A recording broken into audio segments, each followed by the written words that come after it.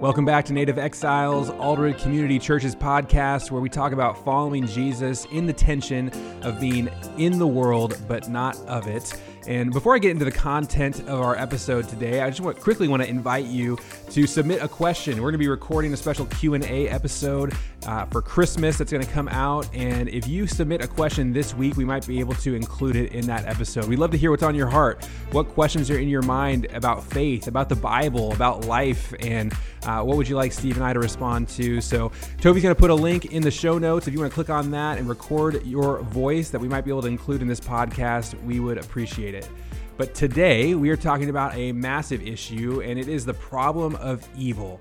How do we believe in God's goodness even when we face so much real and powerful evil in the world around us? And Steve and I are going to wrestle with that. And so a bit of a disclaimer on this episode. Make sure that you're in a spot where you're willing to wrestle with some of these hard issues. We're going to talk about real evil. We're going to talk about tough things. And so if you're not quite ready for that, I might invite you to consider coming back to this episode at a different time. But if you're ready, we're ready, and I hope that you enjoy it. Well, Steve, today we thought we would just tackle one of the biggest questions about God that has ever been asked. How do you feel about that? I won't lie and say that I'm not a little bit nervous about my ability to tackle the problem of evil. Yes, the problem of evil. So, and we kind of touched on this just in our recent series in 2 Peter, looking a little bit at, we were talking about injustice. The problem of looking around the world and seeing so much injustice, and at times it seems like nothing's being done about it, that people who perpetrate acts of evil maybe don't even have anything happen to them as a result of that. They succeed, and how so easily somebody could look at that and go, okay, like, how can you actually believe that there's a good God who sees everything, who's in control of the world if these things are happening? Why doesn't he do something? Right. Why doesn't he intervene? Right. And that is just kind of one aspect of this much bigger theological issue that everyone from teenagers wrestling just with what they believe to college students debating in philosophy class to just normal Christians who have believed in God with no problem their whole life until something really horrific happens to them. Yep. Start to ask, which is, okay, we see there's evil in the world. How does that fit in any way with my faith in a good and powerful God? So that's called kind of the problem of evil in general. And Steve, maybe can you give us just kind of the simplest version of the philosophical problem of evil?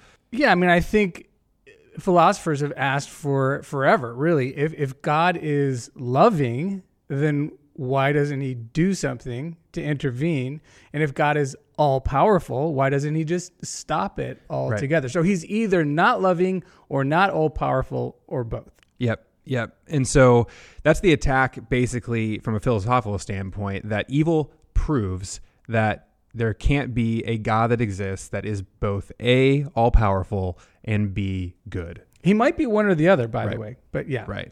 And, we're laying that out so people kind of understand where this comes from, but experientially, people very rarely come at this question from a philosophical standpoint. It's not that you're just like walking down the street one day and then this philosophical problem hits you and you go, oh my gosh, how do I still believe in God because of that? It's never that.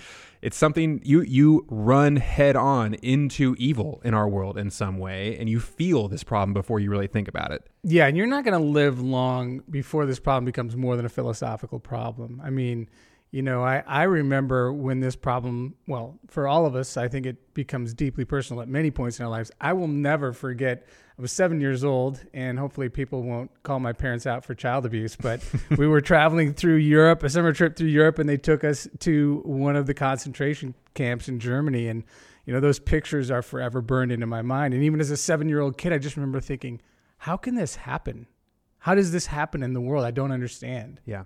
Yeah, absolutely. That wasn't the only time you ran into something like that. No, I was sharing with you, we had a missions trip. We had several, in fact, to Cambodia, and we visited the killing fields, which was just unthinkable, where, I was realizing just how huge of a genocide this was recently, because the population of Cambodia in 1975, when the Khmer Rouge took over, was about 8 million people. And by the end of the era known as the killing fields, about 2 million of those people were dead. That's crazy. But we also visited, 1 in 4. I mean, it's shocking. But what was most shocking is we visited a place called Tuol Sleng, or S21 prison. And there was about 200 of these torture prisons around the country. But this is the most notable one. It was in Phnom Penh, the capital. And our missions team visited this the first day, welcome to Cambodia. And there was a couple aspects to it because there was just the unspeakable suffering that people endured. Like one of the things besides the routine torture, which was intended to extract some kind of a confession out of you, was that you could not even talk to other people. You couldn't talk. You couldn't get a drink of water without asking. It was just unthinkable, the conditions. But then I'll never forget this one story of a two foreign guys, like an American and a New Zealander. They were in the neighboring country of Thailand. Decided one day to go out on a sailboat, have a little fishing outing there in the Gulf of Thailand. Storm blew them into the country of Cambodia, and they suffered and died in this horrible place. And so there's like the moral evil that you were confronted with, but then there was like oh my goodness, these two guys just having a good time get blown unknowingly into the worst nightmare one could imagine. Yeah, and that kind of random nature of evil makes it in some ways even harder to kind of sit with our view of how God acts in the world. Because it's just like, God, why did you have to do that? Why did that storm have to happen at that moment? I mean, why? It could have just been so easy to just let those two guys go out in their fishing boat and just go home, you know? Exactly. And you know, in the sense of the moral evil, there is an agent I can blame. In that case, incidentally and quite shockingly, it was young teenagers that were administering most of the torture, which is also unthinkable. But you know how teenagers could be brainwashed, not to mention adults. That was the part of the story that just, I couldn't sleep that night. Yeah. Thinking about these two poor guys who just got blown into a situation they could never imagine. Yeah. And there's countless examples we could go to kind of point out that random nature of things. I mean, even just natural disasters are an aspect of the problem of evil where there is no moral agent involved in any way. You know, this is just the world we live in. And it's often, it seems random where that occurs and who's affected by it and all of that. So you ever see those post-tornado news stories where like there'll be a subdivision and there'll be like 4 houses in the subdivision that got wiped out? Why did those 4 houses, did they like curse God the night before? What is going on here? Well, it's interesting that you asked that question because Jesus was asked a very similar question to that, right? The Tower of Siloam falls down and kills, we think, the builders that were building it. And somebody comes to Jesus and says, so Jesus, tell us like what's going on here. And one of the things I'm just so grateful for is that Jesus does give us a pretty clear answer to that. You know, he says, don't think that those were worse sinners than everyone else. That when you look at random evil in the world, we might grasp at how to explain it, and we maybe not have an exactly clear answer, but we do know this. It is not true that when bad things happen, it's because God is punishing people who were worse than everybody else around them. Right. And we love to play the judge as human beings, you know. So in our mind, you know, Nazism is the height of all evil. And of course it was a horrible evil, but, you know, we can't imagine that someone who's not a Nazi prison guard could deserve punishment or evil. Well, before we go on too far, it's already clear this is a little bit of a heavier topic. So if you're still with us, we're not going to spend much more time, you know, explaining out all the details of evil in the world. But we want to ask this question of, you know, how do we maintain our faith in God's goodness? And this is part of the native exiles thing, right? I mean, we live in this broken world. We're here. It's our home, our family, our loved ones. We all live here together.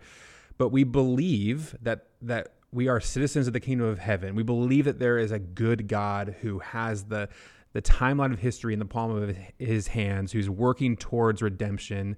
And so how do we hold those two things at the same time when we see the reality of brokenness in this world? And I think it's an area where the church has made some missteps at time. Absolutely. And before we dive into that, one of the things I love about the Bible is the Bible makes it very clear that evil befalls those who are godly and those who are ungodly. Being a godly person is not some kind of a protection against bad things happen to you. It might lessen the consequences that you might, you know, reap from bad behavior, but their house might get taken up by the tornado just like somebody else's house. Yeah, definitely. Well, let's jump into that. Let's jump into some of the ways that maybe we might make some mistakes as we're trying to explain this reality.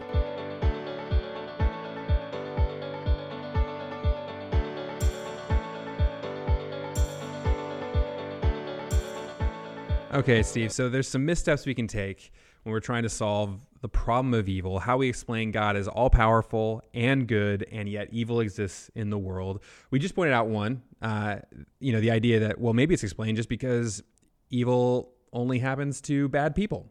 It'd be nice if it was It'd be that nice clean. if that was true. It's just not. Jesus kind of shot that one down. Jesus, clear as day, says that's not how it works. So we're left with trying to explain it some other ways. And I want to kind of work through a couple different ways that people might fall off the rails theologically as they try to explain the existence of evil. And one, it just comes from such a good place and a good heart. I mean, you see something evil in the world, and let's just make it personal for a second. I mean, you're walking through a family that experiences the loss of a close family member. Someone's spouse is taken from them without warning, or a cancer diagnosis or something like that. You're coming alongside somebody who's hurting.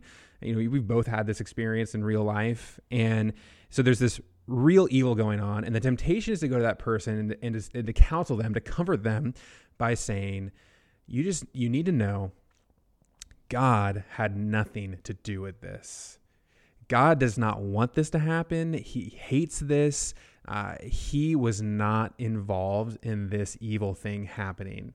And that sounds really good for a second, but there's a problem with it. I mean, do you recognize that? Absolutely, because if you're sitting in the shoes or in the seat of that person who just lost somebody and their heart is absolutely agonizing, you're going, okay, so you just justified to me that God loves me, but where is God then? Where is he in all this? Because I need some kind of sense of where he's at. Totally. So you're solving one problem, but you're actually creating a much bigger problem. The problem you're solving is that person who's, let's just say your wife was killed in a car accident, and you're angry at God. Yeah. You're saying, like, God, you have not been good. You let this evil thing happen to me.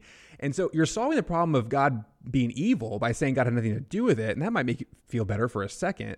But then there's no way to get past the fact that God did know that this was going to happen. Even if he didn't do it, he was aware of it. He wasn't caught off guard by it. He could have stopped it, and he didn't. So what does that say about God? Even if you say he didn't do it, he somehow was still involved in the universe as this event took place. And part of the problem with that is, we often work the opposite way. So I just had a conversation this morning with Bonnie Oliver, and she was telling me that they chose not to go to the Cougs game this weekend because Kent's knee hurt. And it turned out that it was terrible. They closed the pass down, and it would have been a terrible drive, and the game was shrouded in fog, and they would have hated it. So we go, when God intervenes like that, we're like, oh, that's awesome. God actually was being good in Kent's knee hurting, etc. So we think that way all the time, but then when something bad happens and we try that on again, we're like, wait a minute, I have a big problem now. Exactly. So that desire to kind of separate God from evil by saying he has nothing to do with evil, it can feel really helpful, but it ends up negating that other part of the equation of who God is, the part that he really is in control of all things. And by saying that, I don't mean that God actively does all things, but what I'm saying specifically is that things are never out of control for God. He's not helpless in any situation. If something happens, God allowed it to happen. There is nothing that's happening against God's will. Yes. And that's why this is such a big problem, is because that easy answer is just really not available to you if you hold the orthodox view of God from the scriptures. Yeah, and the philosophical way of putting this isn't bad, because we as human beings crave to know both. Is God loving?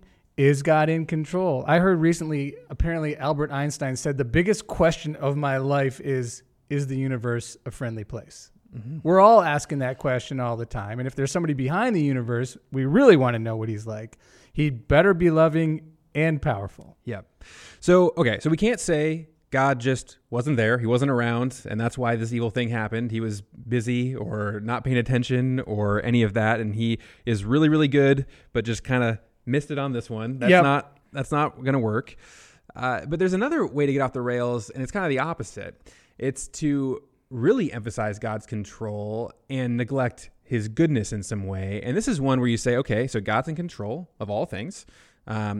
Nothing happens outside of his control. He's involved in the universe to the finite detail. And then doesn't that kind of mean that God did this evil thing? And is he loving? And then, the theological position past that is, okay, God did this evil thing. He caused my wife to die in this car accident. And so therefore it must be good in some way. This car accident that took my wife is somehow a good thing that God did for me. And then and that I think has some problems as well. But I mean, how do you see that one? It's the other horn of the dilemma. You're right. And I think of a couple of different things in my mind. Like one thing that comes to mind is I once heard a particular apologist who was, talking about this question, and he said, what's so hard? God's sovereign. He created all things. Yes, he created evil. What's the question?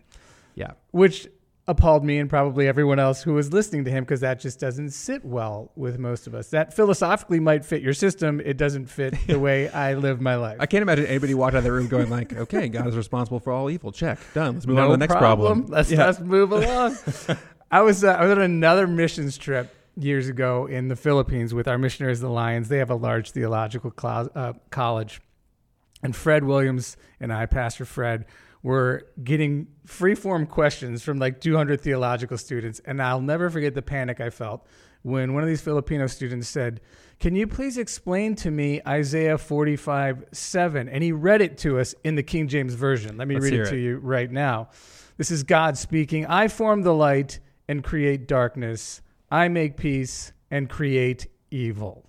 I, the Lord, do all these things. Wow. And I said, Fred, what do you have to say about that? Why don't you enlighten us? I punted really quick. Well, okay, so that's a powerful verse. And for somebody who's on that side of the theological spectrum, who is explaining things that way, it's just like, well, there it is. Proof text. Read your Bible. Isaiah 45:7. God says, I create evil. Is it that simple? Absolutely not. I mean, it's always helpful to read a verse in several translations. So, you might start there. I looked it up in the NIV. I form the light and create darkness. I bring prosperity and create disaster. It is a Hebrew word that is a really broad spectrum word. Calamity, affliction, disaster. Yeah. Evil is one of like 12 potential terms. Yep. It's a word that communicates a negative reality, a negative experience. In the moral context, it means evil, negative morality. In, the context of world events or, even like weather events, it means calamity or disaster or any of that. And I think that is what God is saying here, is saying, man, I am behind all the things going on in the world. Yeah. And we know, by the way, that that's true. I mean, this shouldn't be shocking to anybody who's read their Bibles. God destroys Sodom and Gomorrah. He, sends the flood. Like, God is behind some of these huge, disastrous, calamity type events. And that's what Isaiah 45 is saying. And that's even the context. It is the context of God bringing judgment. And most of us are fine with that. Oh, okay. He's just going to punish bad people for doing bad things. We can live with that, but it's trickier when it's our wife who died at an early age from a random car accident. And yeah, we had an experience hanging out with some people who were on that side of the conversation and doing some pastoral care. You want to tell that story? We were at a conference several years ago, our whole pastoral and director staff, and we heard a very gifted theologian. He's now since passed, R.C. Sproul, a man for whom I have an incredible amount of respect. Yeah, I do too. He was in his early 80s at the time. We were all kind of amazed he was actually at the conference.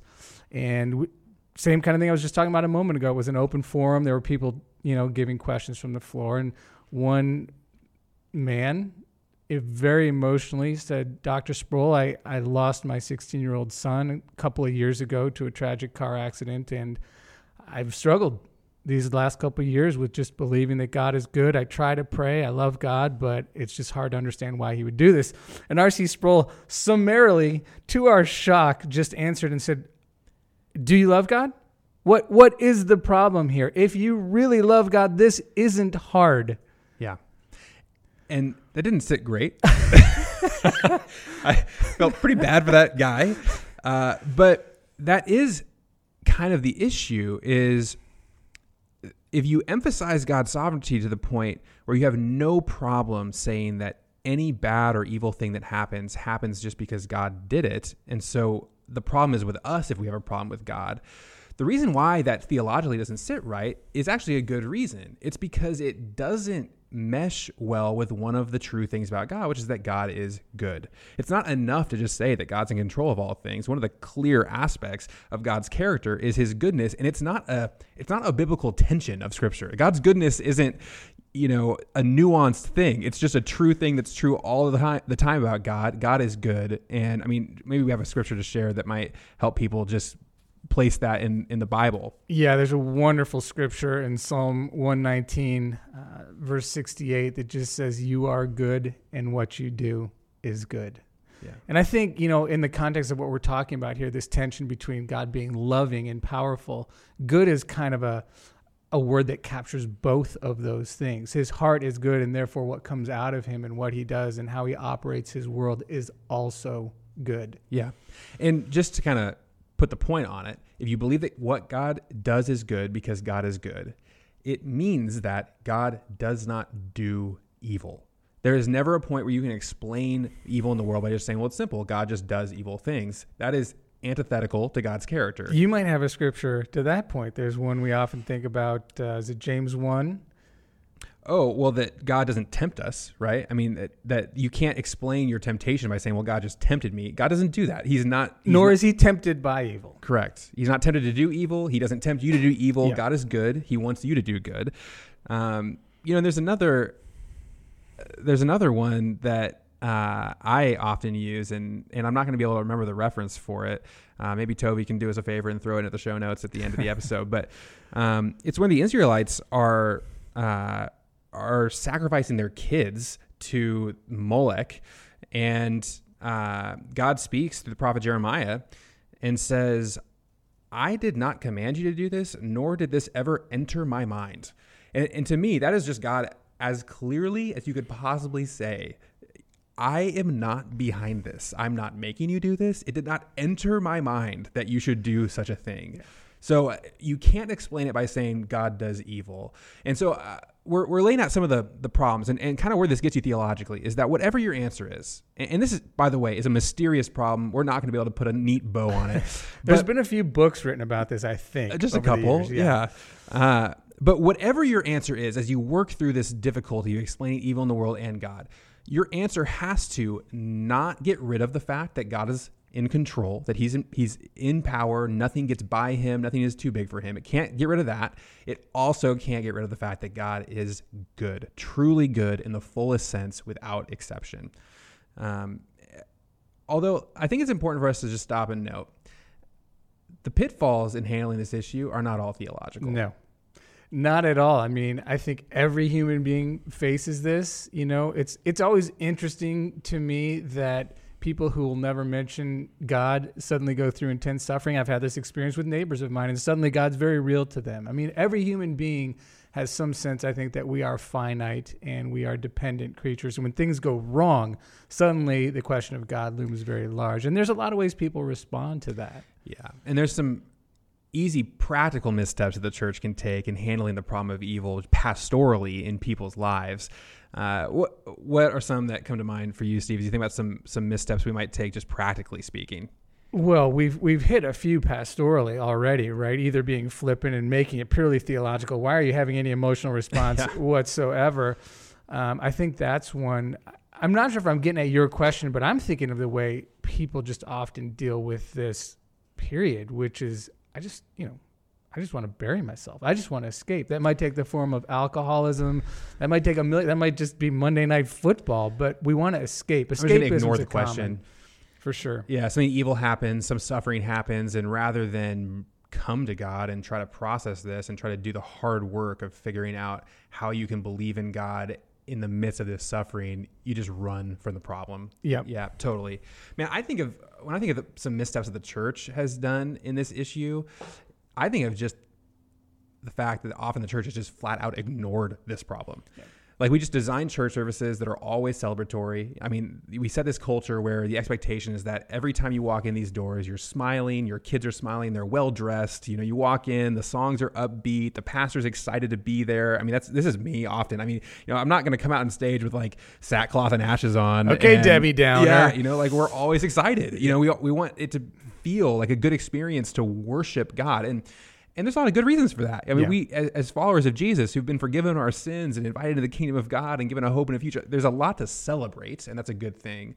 But when week after week after week, we never touch the problem of evil, it creates a huge problem for somebody who's right in the middle of that. Yeah.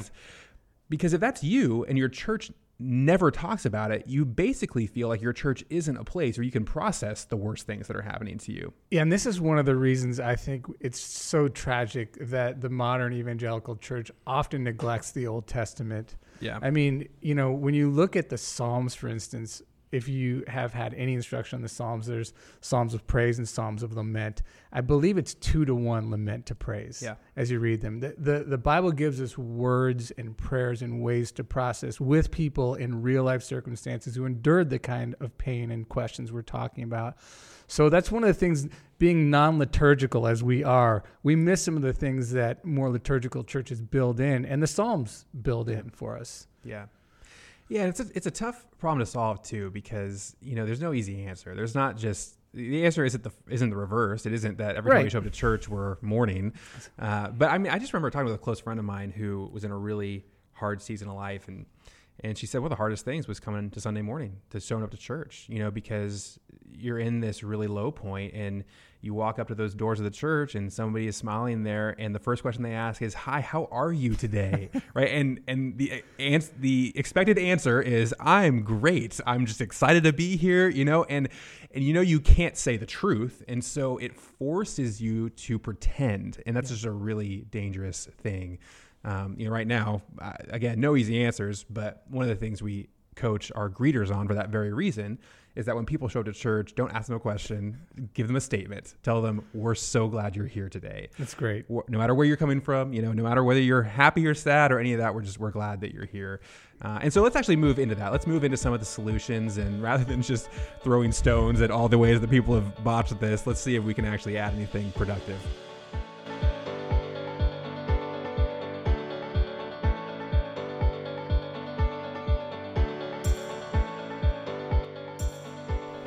All right, Wyatt. So we've posed just a few questions, opened the can of worms. Whole tomes have been written about this question. How are we going to land this thing? What are some ways we can approach this and have some sense of closure? Oh, you mean you think we should have some solutions instead of just poking holes in Maybe everybody just a else's few. attempts? Okay, yeah. So this is the much harder part. Right? I mean, this is the same thing as deconstructing is easier than reconstructing. But I think there are some really helpful things just to think about as you try to wrestle through the problem of evil, to believe that God is good, to believe that God is powerful, even knowing full well that real evil exists in this world. And the first one, I think, the most simple answer, and maybe it's the one that's on people's tongues even right now as they've been waiting for us to say something. I really do believe that the Bible's answer to why evil exists is fairly clear and simple, and it is the free will of human beings. That is the story of Genesis. The story is that God creates everything good. He creates us to be good. He puts us in the garden, and he gives us a choice. Okay, but hang on a minute. Are you telling me my free will caused a tornado to hit in Toledo, Ohio? What does that have to do with it? Okay, so it's not as simple as that, but God created a universe in which we were going to partner with him to rule on his behalf, and he was going to be present with us and in control of everything. And somehow, when we rejected that relationship by eating the fruit that God told us not to eat, that whole thing broke. And it broke in a way that affects the human heart, that we sin and cause evil. But it broke even in a more cosmic way, just in the fact that we rejected a universe that was truly ruled by God and said, we're going to run the show now. Yep. And I think part of even natural evil in the world, the tornado, the tsunami, all of that is God giving us over to that choice to say, fine, okay, you run the world and let's see how it goes. And in some big cosmic way, the Bible's answer to why evil exists is not that God's not good. It's that God is good, but human beings decided not to serve and live in God's good universe. We don't need you. We decided we didn't need him. Yep, absolutely. And so I think that's a big piece of it. But I think there's more. I think there's more things that we can add to that conversation to start to chip away at this problem in some ways. And part of it is just to recognize that it's not like the world is all evil, right? Absolutely. And I mean, I shared a little bit, I think in our last episode, how when you wrestle with these questions, you don't always get satisfactory answers from the people around you. I mean, you have to look, you have to dig, you have to search, and that sometimes comes through the scriptures. For me, a guy named G.K. Chesterton, who was a guy that lived about 100 years ago in England, Christian apologist, literary critic, very well known at the time. I read Chesterton's book Orthodoxy about 20 years ago, and he just had so many unique ways of coming at this. Like, for instance, he said, I view the world like a fairy tale. He said people often criticize Christianity as it's just a fairy tale. He says it is like a fairy tale, because in a fairy tale, you always have some weird condition like don't stare at the green curtain. If you stare at the green curtain, the whole world's going to come apart. He goes, well, that's just a picture of reality. To your point a minute ago, that's what we faced in the garden, that if we chose to eat a fruit, which was a symbol of not needing God, not trusting God, the fabric of the universe would be torn, and we see that everywhere. But Chesterton also talked about not the problem of evil or the problem of pain, but the problem of pleasure. Yeah. And he said, I would love to just squawk about the evil in the universe, but if I'm honest, I have to ask myself, if there's no God, why is there so much good in the world? Why do I eat things that taste so good? Why is there, the enjoyment of watching flowers bloom in the spring or sitting out in the hot sun on a summer's day? Where does that all come from? And I think it's a really profound question. He says that's the thorn in the side of the atheists. Because there's so much unnecessary good in the world, Yeah. Like, God did not have to make a Cuban sandwich taste as good as it tastes. We could have been eating little nutrition cubes that have no flavor to keep us alive, but that's not the world he created, right? God didn't have to create color. He didn't have to create music. There's so much about this world that is just good. And if you believe that there's no good creator to the world, then how do you explain the fact that there's just pleasure everywhere in our existence? Why do we laugh? I mean, you ever think about that? Why does this strange sound come out of our mouths at these random times? It's funny you mentioned music. I remember, 5 or 6 years ago, there was a really well-known atheist in England named A.N. Wilson, which it always cracks me up, Wyatt, that if you're like a theologian or a philosopher in England, you have to have two initials. Always. W.W. Martin, S.M. Brooks wants to tell you something really profound. This atheist, A.N. Wilson, he had been a notable atheist for a couple of decades, and when he decided to convert back to Christianity, he said, 2 things constantly stumped me in my atheism. He said, I could never explain why I loved music and why it has this almost otherworldly quality to the enjoyment of it. And he said, I couldn't explain language. How do we have this miracle of being able to make so many words and sounds that convey to another human being what's going on in our hearts? And I thought that was really interesting to the problem of pleasure. Yeah. And, atheists will, in the same way that we're talking about problems of evil, will come up with answers to this. You can explain evolutionarily why, tribes that had laughter out-succeeded tribes that didn't, or, whatever. Like, you can come up with all these reasons that you want to, but when you just look at the weight of pleasure in the world, there is just this easy answer. This was a place created by a good God who loves us. Yeah. And I don't mean to put it all on atheists, because it's not just atheists that struggle with the problem of evil, but I'm always struck. Again, I remember reading something a couple of years ago. It was an atheist who had been present at the birth of his first child and watched his wife or partner or whatever give birth. And he said, I hate to admit it, but it almost made me want to believe there was a God, because I was so full of joy and pleasure and wonder. I just didn't have any words in my atheist vocabulary to describe it. Yeah. How do you describe that great good you feel in the world? Okay, so there's the problem of pleasure. But I want to point to another thing that I think many people don't think about, which is that the problem of evil is not just a problem for Christians. It's actually a problem for atheists. It's a problem for your worldview if you don't believe in God. And that's a little counterintuitive at first. I mean, if there is no God in the universe, then it seems like evil is easy to explain. It's just a world where people are selfish and do evil things, and there you go. But the reason why the problem of evil is a problem for atheists is because the only moral and philosophical foundation for calling something evil is God. And I want to just stop for a second and give some nuance. I am not saying that if you don't believe in God, you are evil, or you can't be a moral person, right. Or not saying that at all.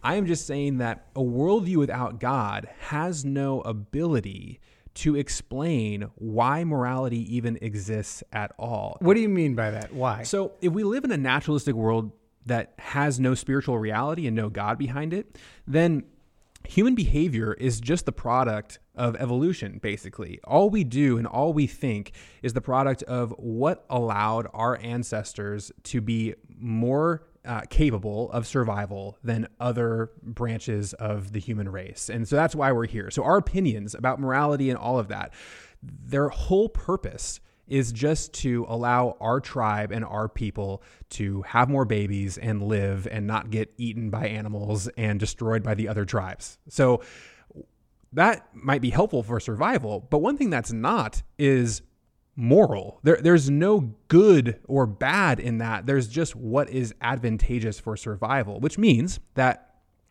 all you can do is look at behavior and essentially say, either I like that behavior or I don't like that behavior. Right. What you can't say is that that behavior is objectively, truly, morally evil, because all that person is doing is the result of their biological processes that led to them evolving here, their tribe and their line that produced their desires and their view of the world. Like, they're doing exactly what you're doing, just in a different way that you don't like as much. And so all we can do is point the finger at each other and say, I like this, I don't like that.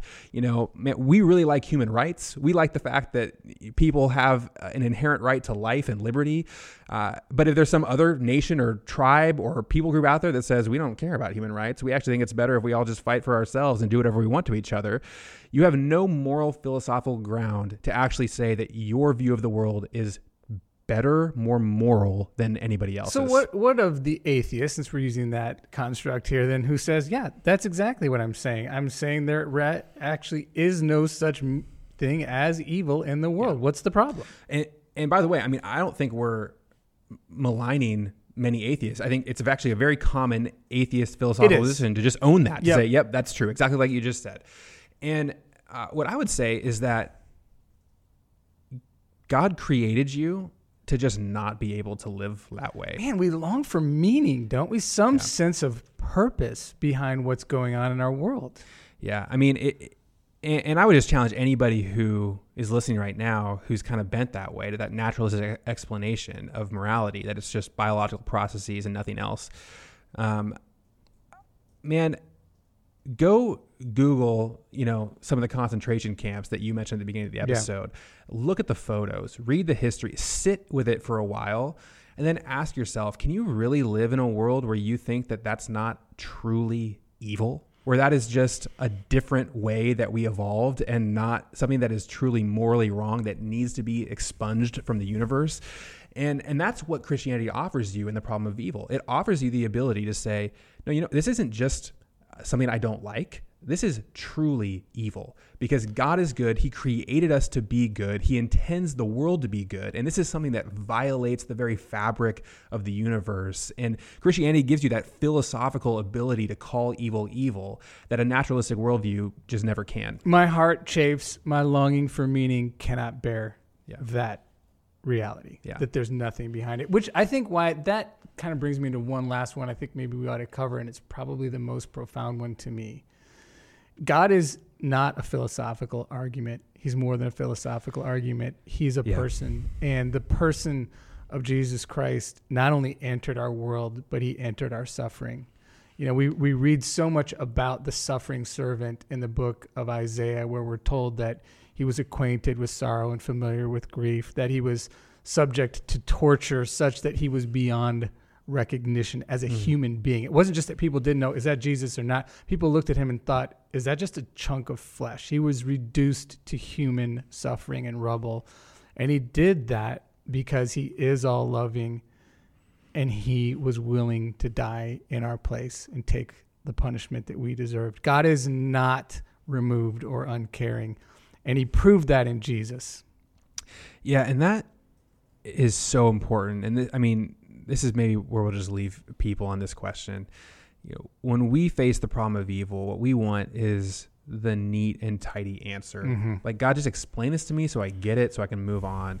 And the truth is that God just doesn't give us that. God's answer to the problem of evil is Jesus. It is entering into our brokenness, as a person, experiencing it, taking it on, even though he does not need to or deserve to, in our place so that we can receive forgiveness. And kind of my pastoral encouragement to somebody who's really wrestling with this is to lean into God's answer. Read the philosophy books and do the intellectual study, and that's all great. But I don't think you're going to find what you're looking for if that's all you do. If all you do is search for the philosophical answer to this philosophical problem, you're never going to be satisfied. The only satisfying answer is to turn to the answer that God gave us, which is Jesus, to remember that God took on the worst evil for you, that he loves you enough to endure suffering, to endure pain, that there's nothing that you're going through in your life that is a foreign experience to God because of Jesus. And really that is the hope of Christianity, is that God promises that he's not going to leave evil to have the last say, that because of Jesus, we can trust that he is redeeming this broken world, that he will make things right again. And that is something that's worth meditating on, I think, if you're wrestling in this problem. Can I close this with a scripture? Please. Also comes from the book of Isaiah. You know how passionately I love these Old Testament scriptures that we miss. And Isaiah 63 says, in all their suffering, he too suffered. Yeah. It was his own presence that saved us. And that's just a beautiful picture of a God who suffers, which is mind-blowing in itself, and a God who entered our suffering with his own presence in Jesus Christ. Yeah. Amen. Thanks, Steve. Thank you so much for joining us on our podcast, Native Exiles. It means so much. We really appreciate you taking the time. Want to encourage you to continue to follow us, subscribe on your favorite podcast app, on YouTube. And also, we would love it if you would tell your friends about Native Exiles. We'll look forward to seeing you next time.